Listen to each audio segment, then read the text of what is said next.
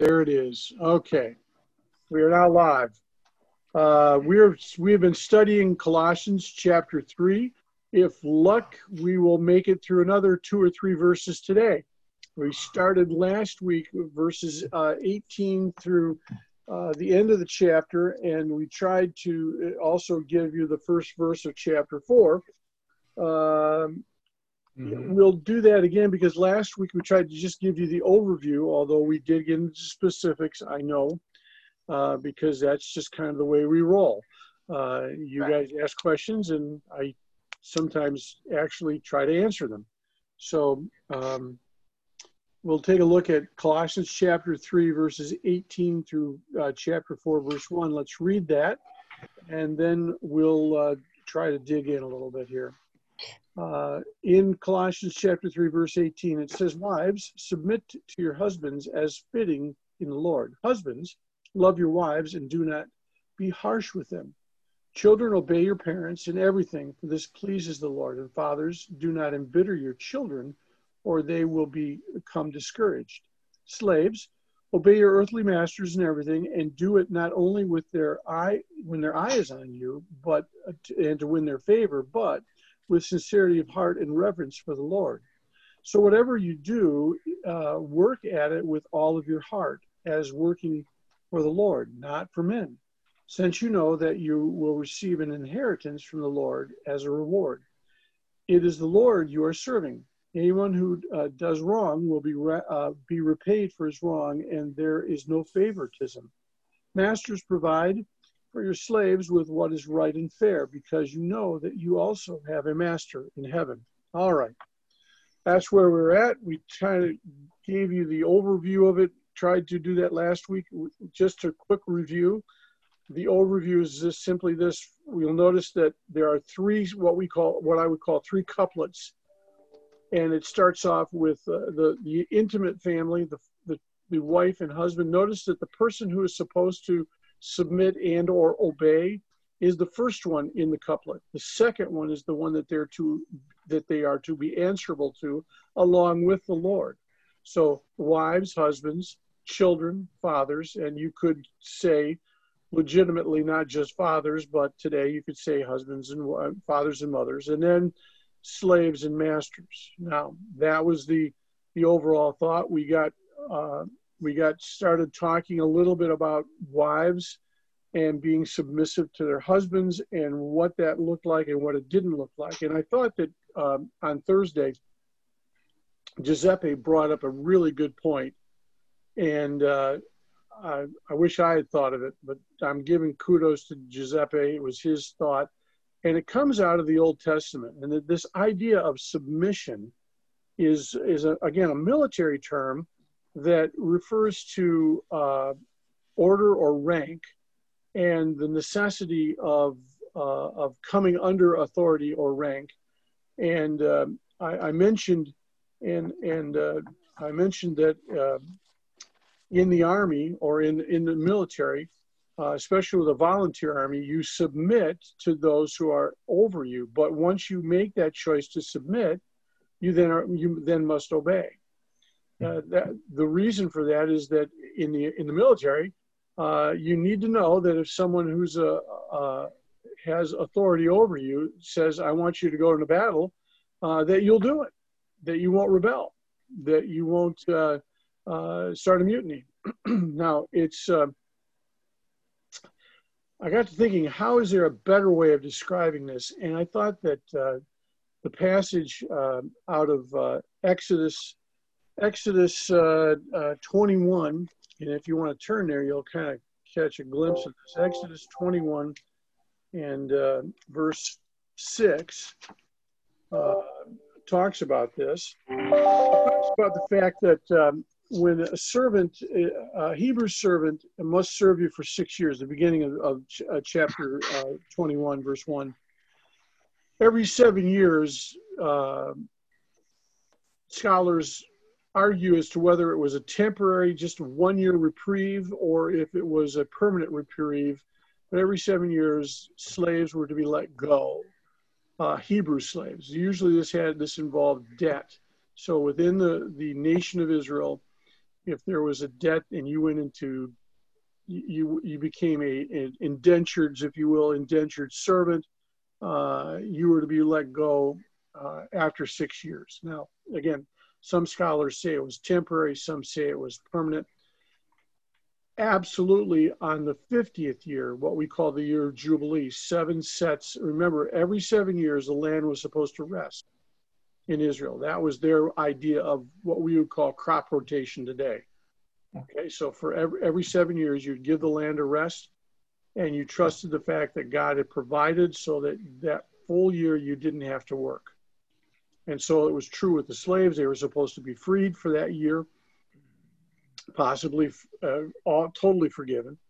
And every 50th year would be what they call the year of Jubilee. This is found in Deuteronomy chapter 15, if you want to check it out. And on the 50th year, the year of Jubilee, you had 7 sets of 7 years.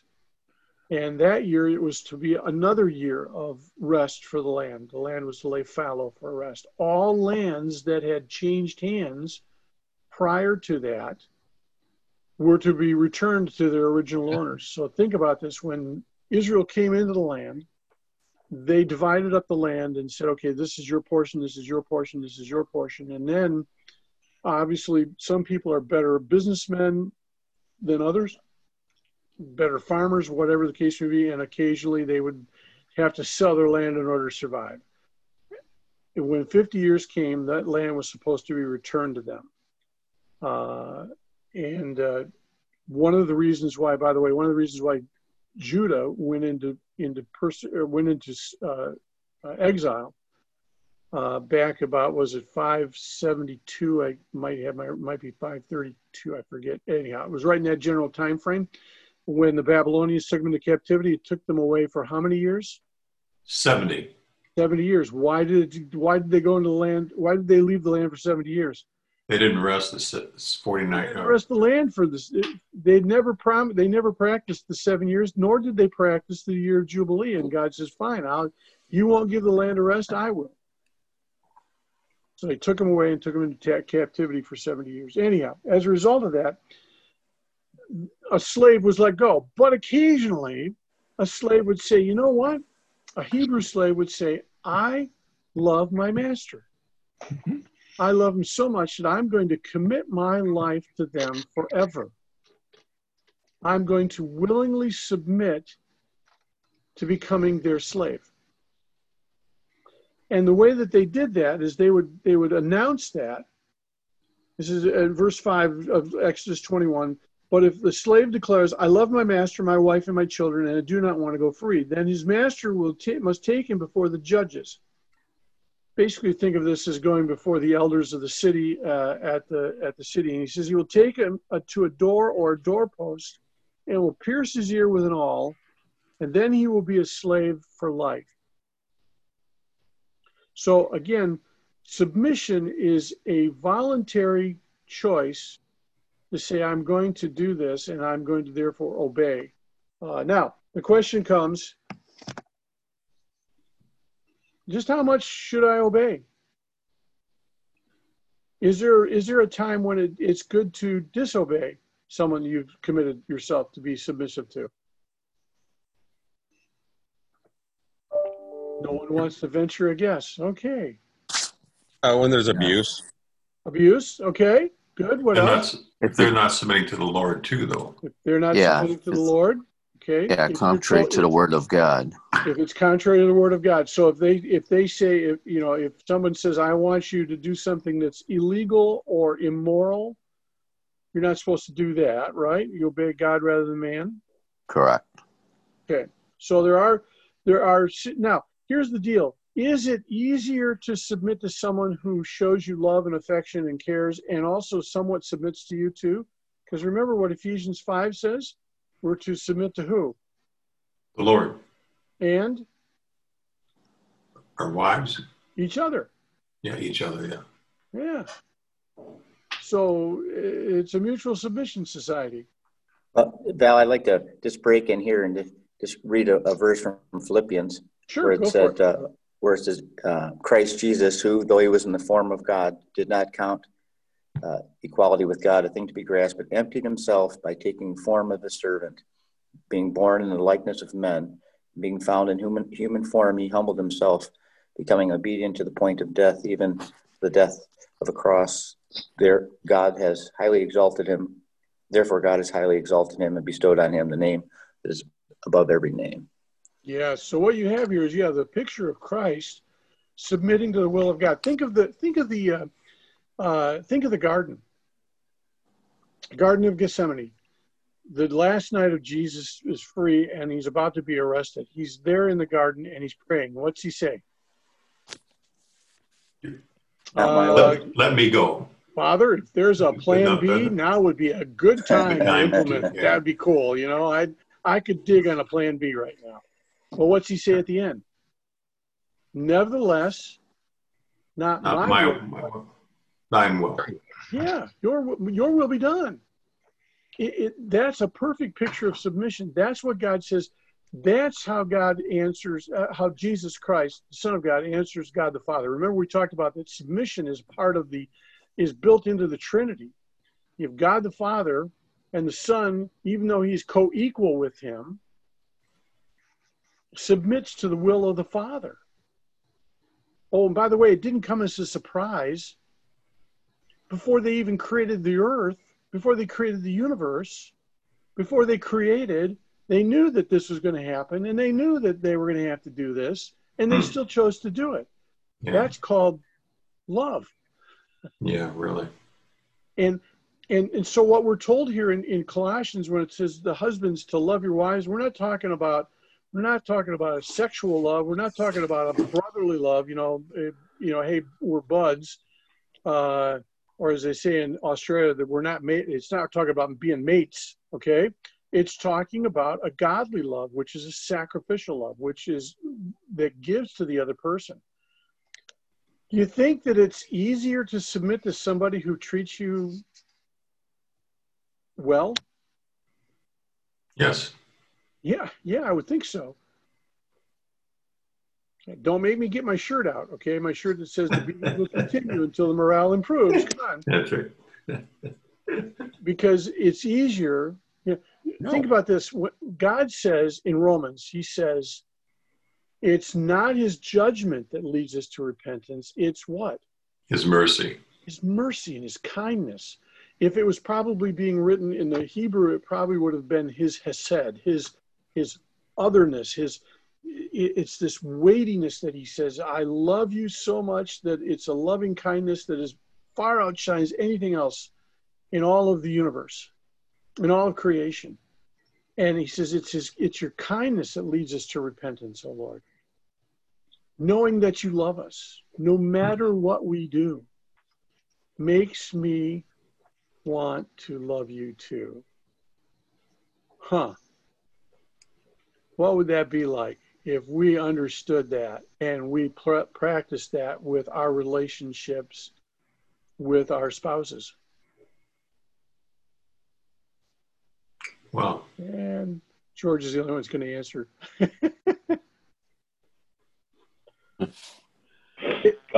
It changes. Daunting.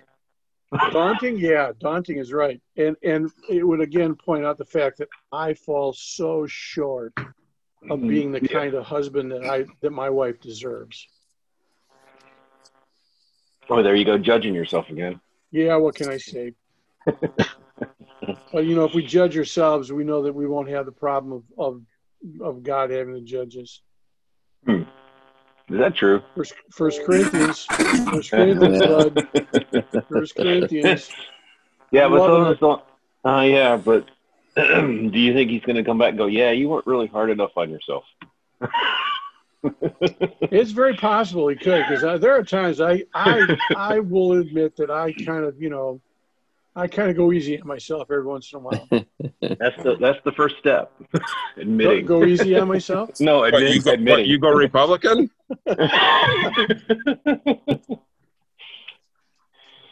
Oh, man. Okay, so let's not go down that road, okay? There is a big difference between slaves and servants.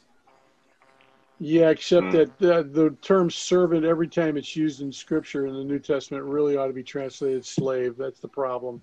There were no servants as such. Well, in a relationship to the master, there's a Christian, because this is directed to Christians, not to generally slaves and master in the world.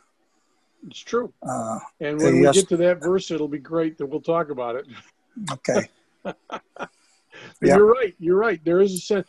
Now, the next thing, by the way, in this idea of as to the Lord, it says, do this as to the Lord in verse 18 and 19. Fitting is another term in one of the translations. The idea is that the interpretation is looked at from a couple of perspectives. One, it could be that the husband may claim that the wife must obey him totally in the same way that she does the Lord. I'm going to tell you right now, I don't think that's true. But if you happen to be of that vent, that's good. We get to heaven, we'll figure out who was right and who was wrong.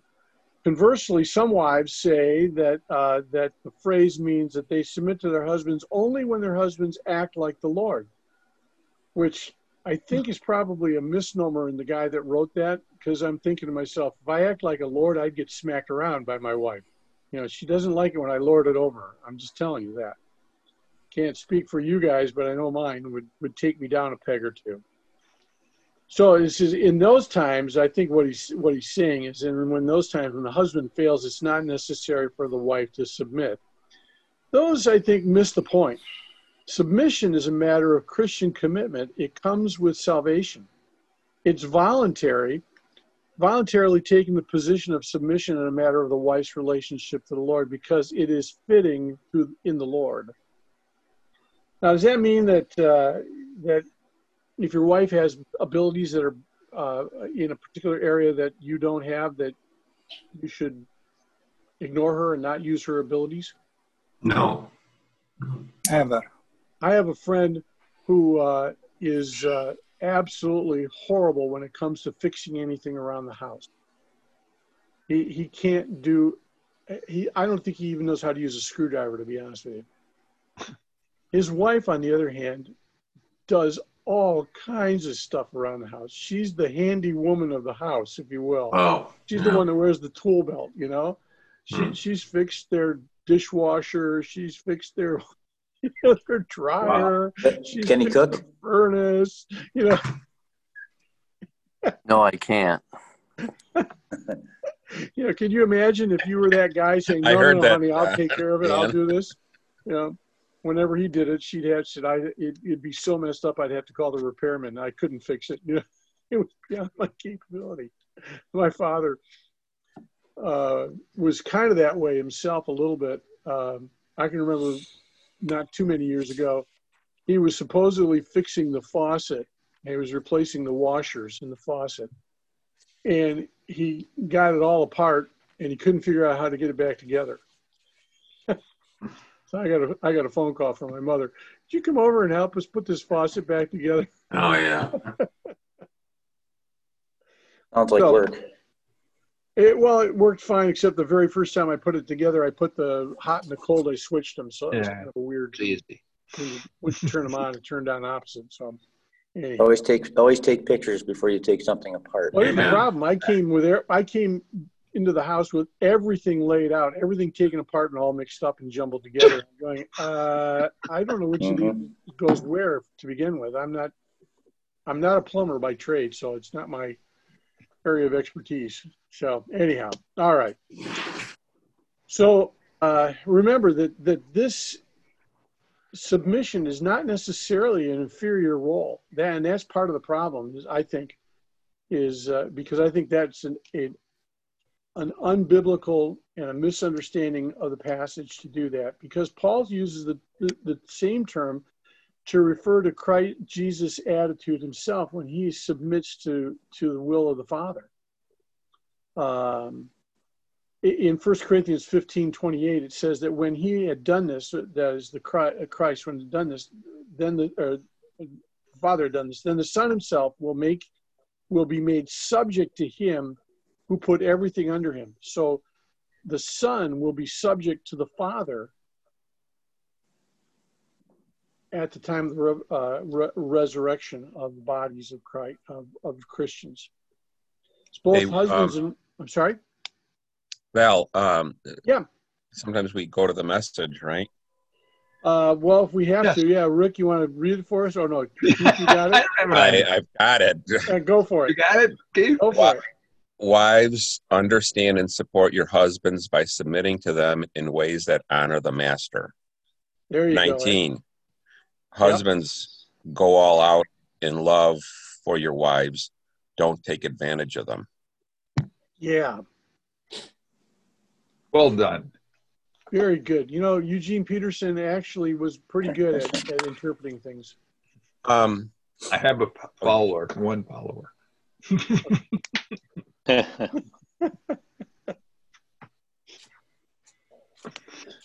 All right. Have we beaten ourselves up enough about this? I know that there are those that are not comfortable with this, and that's okay. The only thing I'm not comfortable with is why is verse 1 in chapter 4 not in the last verse in chapter 3? Exactly. Good reason. Well, don't tell me it's that donkey thing with the donkey thing. That's right. See, there was this monk. He was a French monk who's the one who decided on where the breaks would come in the Bible. The Bible originally had no verses and no chapters. It was just one long, in many cases, one long run-on sentence.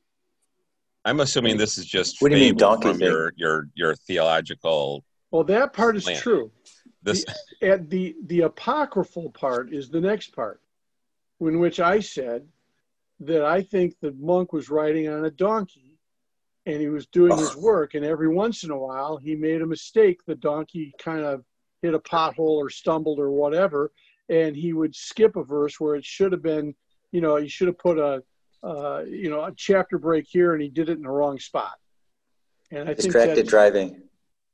I'm sorry? Distracted driving. Yeah, distracted driving, yeah. Actually, though, on this one, I'm going into 4. If you started at 4, it makes sense even that way, to me. Yeah, it does. And yeah, again, so it's not terribly wrong. I mean, it is wrong. I think that the reason I think it's wrong is that the two groupings above it are couplets. Yeah. And so it makes sense to make the couplet out of verse 25 and of chapter 3 and verse 1 of chapter 4. Mm-hmm. But, again, think about the fact that originally there were no chapters and verses. We use chapters and verses because it's easier for us to memorize. Sure. It's easier for us to find something. Yeah. Very typical. Could you imagine if you have a book, now that you've got like Kindle, anything you highlight goes up in the cloud for you. Yeah. But, and so you can always kind of find find what you might have highlighted. But back in the day, they memorized whole books. Yeah. And so when Jesus would make reference in the Gospels, when he makes reference, he just uses a word or two. Everyone knows what he's talking about because they've got the Torah is totally memorized. All men had the Torah memorized by the time they were 13. If they went on to school. But yet he had to explain it to them right on the road to Emmaus. They had it memorized. Yeah, of course, because they were blind. Just because you had it memorized didn't mean you understood it. Yeah. Can you imagine what's going to happen when we get to heaven and we're going to go, wow, what you were talking about? Yeah. I had no idea. I thought it was something totally different. So, all right. And I love, Keith, I loved what you had there in the message where it says, it basically is translating, don't be harsh with them. Yeah. Treat them. And again, I have to tell you, I do a poor job of this sometimes. I get angry, upset. Believe it or not, my sarcasm can be used for good and for evil. And too often it's used for evil. And it can cut. So anyhow, I will flee from that because I don't want to get beat up myself anymore. Notice that the difference here is the difference in these next passages is children and slaves are told to obey. It's a totally different word. It has the idea of listening and then doing in the Greek, listening and doing. It kind of reminds me of the, I'm trying to remember the passage that it comes from. And I'm just drawing a blank now. So often, what a slave would do is he would learn the gestures of his master, and he would learn to read a hand gesture and learn to read facial expressions, and so he could obey without having ever heard necessarily a word. It'd be like when you're when someone comes through, like if you're in a restaurant and a waitress or waiter comes through and you kind of point at your plate, indicating you're done, you never have to tell them what to do. They just automatically do it, right? They do, okay, it needs to be removed. They might ask, but they're, and I think it's the same thing with obedience is, do we listen? Do we obey? Do we follow what our master says? And I'm talking about our master in heaven. And that plays through as to how we obey as children. Children, we need to teach children to obey. Don't touch that stove. It's hot. The way you don't want to teach them is to put their hand on the stove when it's hot, right? That's not a good idea. But you try to teach them, and you do that to try to save them from problems that they're going to potentially run into. So obedience was something that was expected of the children. And he says here, young children, he's addressing young children. He doesn't use the Greek term for young men. So he's not talking about teenagers or post-teenagers. He's talking about little children. Football's coming. And so he talks about training as a process to teach the children to obey. Those and those who heard these words would respond accordingly. So it'd be like telling your kids, I don't want you to run out on the road. And so if you tell them to stop, they just stop. How many times do kids don't get trained to run out on the road? And in your neighborhood, they'll run out, the ball will roll across the road. They run out right in front without looking to see if there's a car. Yeah. Not paying attention. We try to teach them obedience, because obedience will ultimately do what? Provide a certain amount of safety for them. Sure. So you learn. Yeah. Now, I will tell you this. Nothing in this particular passage refers to a specific age. I just think that it says that it makes sense that it's young children. It's not doesn't say young men. So that's your hint, if you will. The motivation here is because this pleases the Lord. The idea of pleasing the Lord is pleasing is something that describes the relationship we're supposed to have with the Lord. It conveys the thought of this is well pleasing. When you do something and God is well pleased. Since you're in the Lord, do this because it becomes a way of being obedient. It says to make sure that we don't. The word one of the words here is let's see. Don't embitter your children. They will become discouraged. Embitter is this idea of don't irritate them or nag them.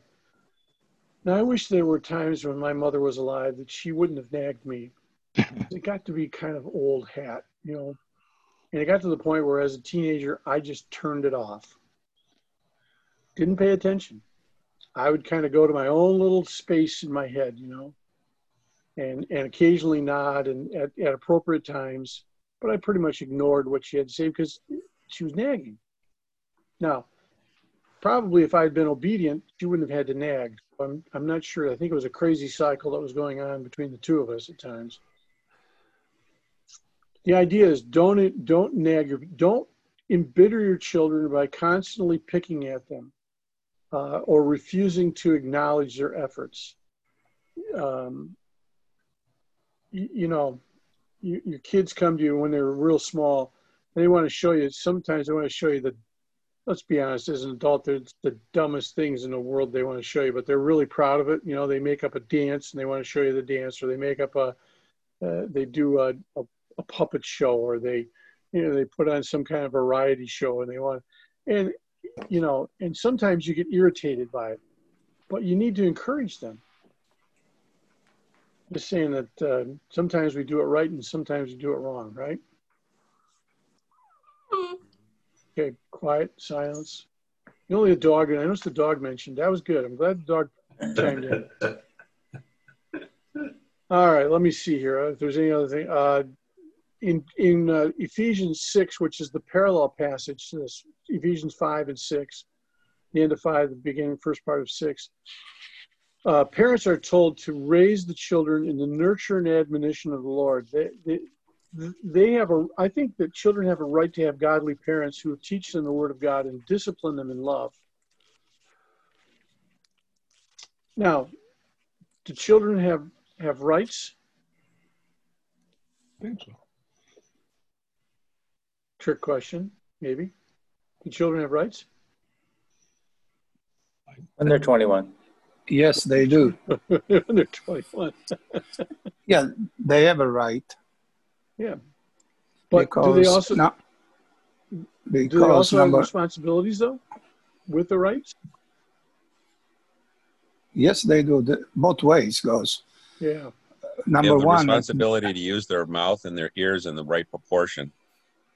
True. True. We have to remember one thing. We were once children. And the other thing is... I was born fully grown. And the other thing is, according to the Bible, they are a blessing from the Lord. So it's except to us, they don't become a curse. That's why to raise godly children so that your life can be extended on earth, which is a blessing for yourself, number one, and then for the people around you. Here's a thought. If your children do not grow up learning to obey their parents, they're probably not going to grow up learning to obey authority in general. True.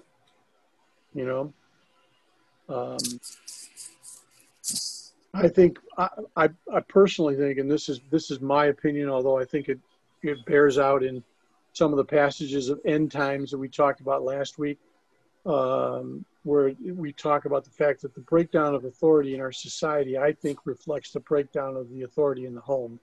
Yeah. And the result of that is that we're getting closer and closer to end times. I have no idea when that happens exactly. There is no meter that says, okay, now I got pegged and now we're in it.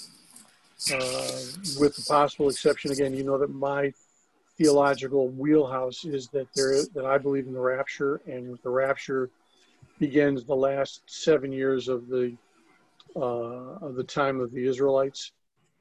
Time of Gentiles ends, the time of Israelites starts ticking again. And but for that to happen, the only thing that has to happen for Christ to return is simply for him to return. So, all right. So we're told to be obedient in all things. We're told to exercise authority over them. We're told not to create problems with our children. But our children don't create problems, but they often reveal problems that we have in our lives. The measure of a children's obedience is in all things. The motive is to please the Lord. I will tell you this right now, that no child is ever going to be obedient in all things, but that's the goal. In terms of, I was just reading this passage in Ephesians you referenced, it's, the wording's even stronger. Yes. Like, as the church submits to Christ, so your wives should submit to your husbands and everything. Now, do you think that contract is broken in the case of abusive husbands, which we hear about all the time, the ones that beat their wives, beat their kids, in some of the worst cases, even kill them? Yeah. I think, yes, I do. It's a little hard, I think, to find really strong passages, but I think that God expects for you to, God does not expect you to lay down your life because your husband wants to beat you. I don't think God expects you to live in an abusive situation. I think that there are a number of, and again, I'm much more literal than some Bible teachers are as far as to what is appropriate and what is inappropriate, as far as things like divorce and separation and that. I think if you are in danger, that you are certainly within your rights to try to save yourself from that as a wife or even as a child. If hopefully the authorities will do something. Sometimes that doesn't help. Sometimes it aggravates the situation, but yeah, I think that you have to be,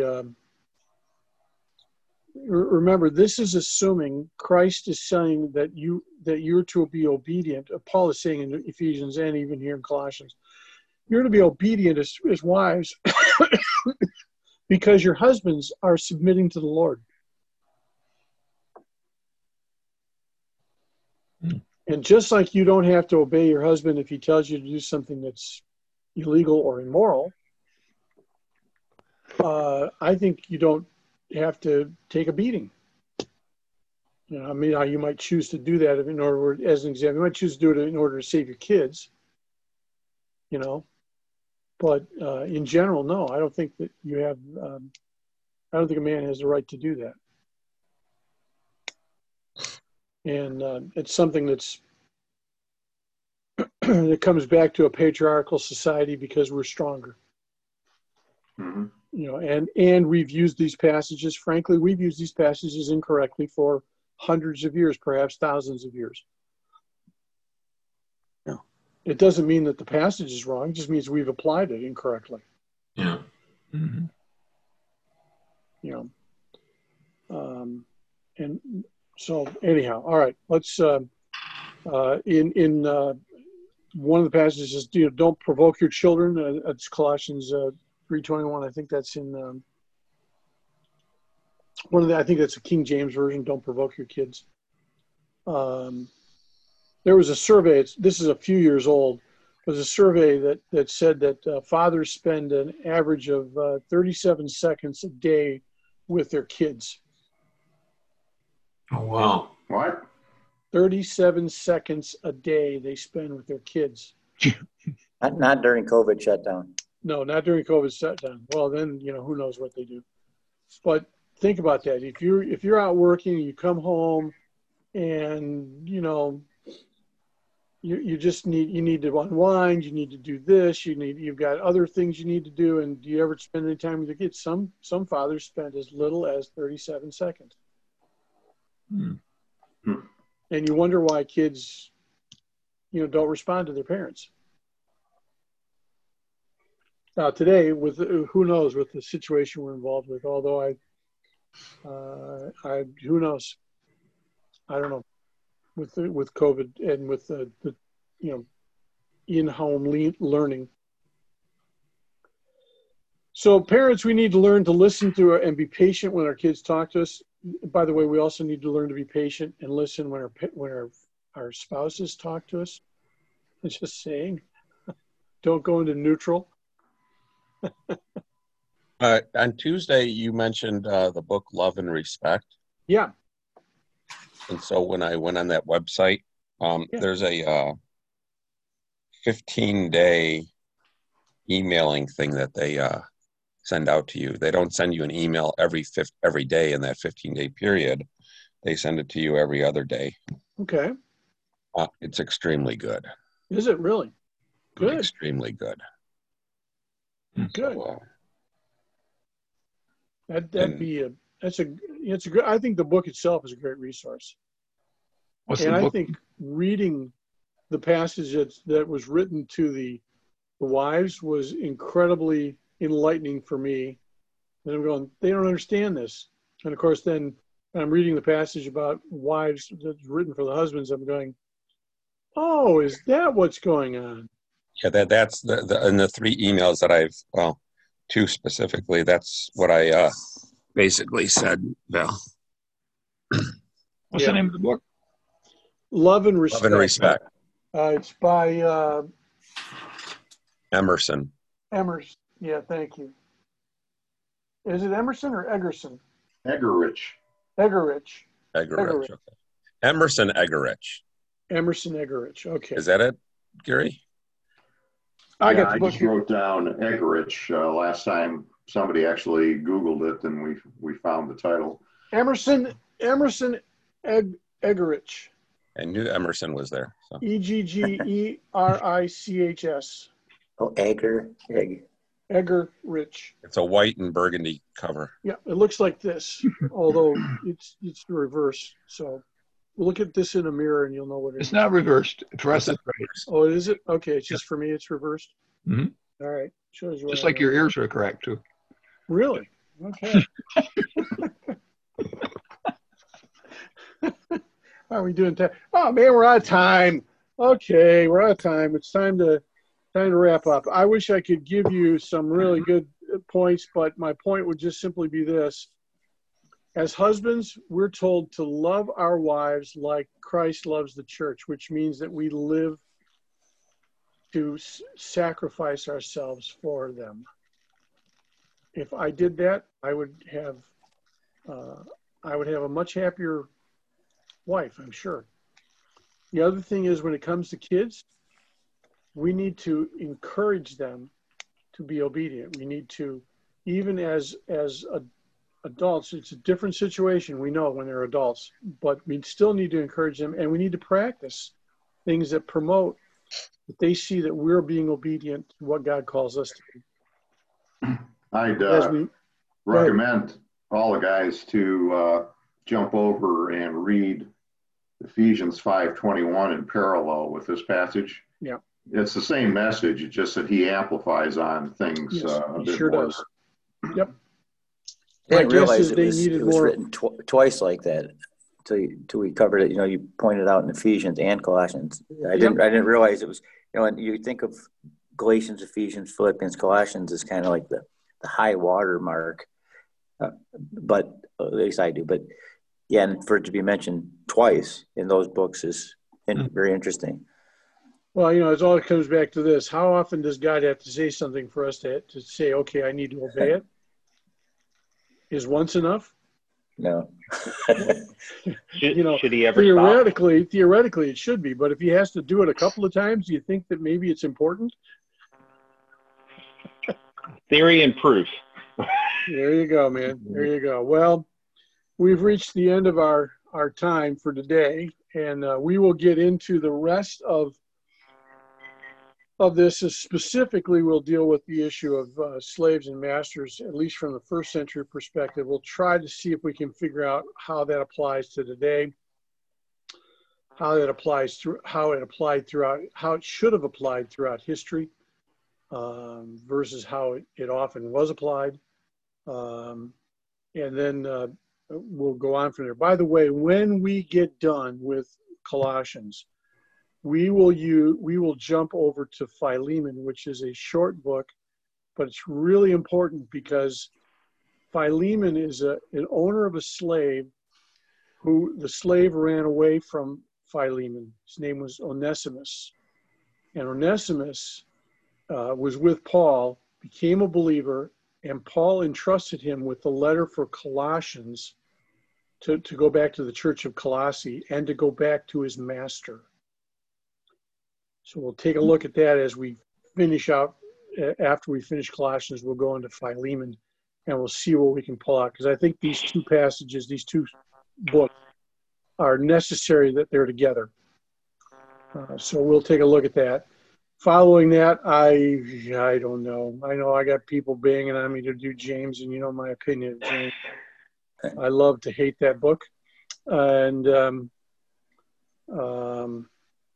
I've also thought maybe 1 Corinthians, because we haven't had enough weighty matters in Colossians, so why not wade into the deep end of the pool and go into 1 Corinthians, where we can, you know, pretty much make everybody upset with me when I teach.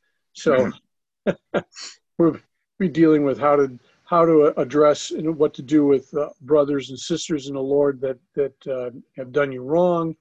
We'll look at that. Would look at spiritual gifts. It would look at divorce and remarriage. It would look at resurrection versus no resurrection. It would look at the communion table. I mean, it just is chock full of stuff. Women's role in the church. Yep.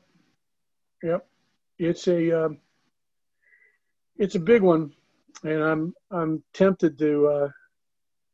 After getting my toes stepped on and stomped on pretty much throughout the book of Colossians, especially this chapter, I'm thinking I just need to just wade into the deep end, because this is the shallow pool, I'm afraid.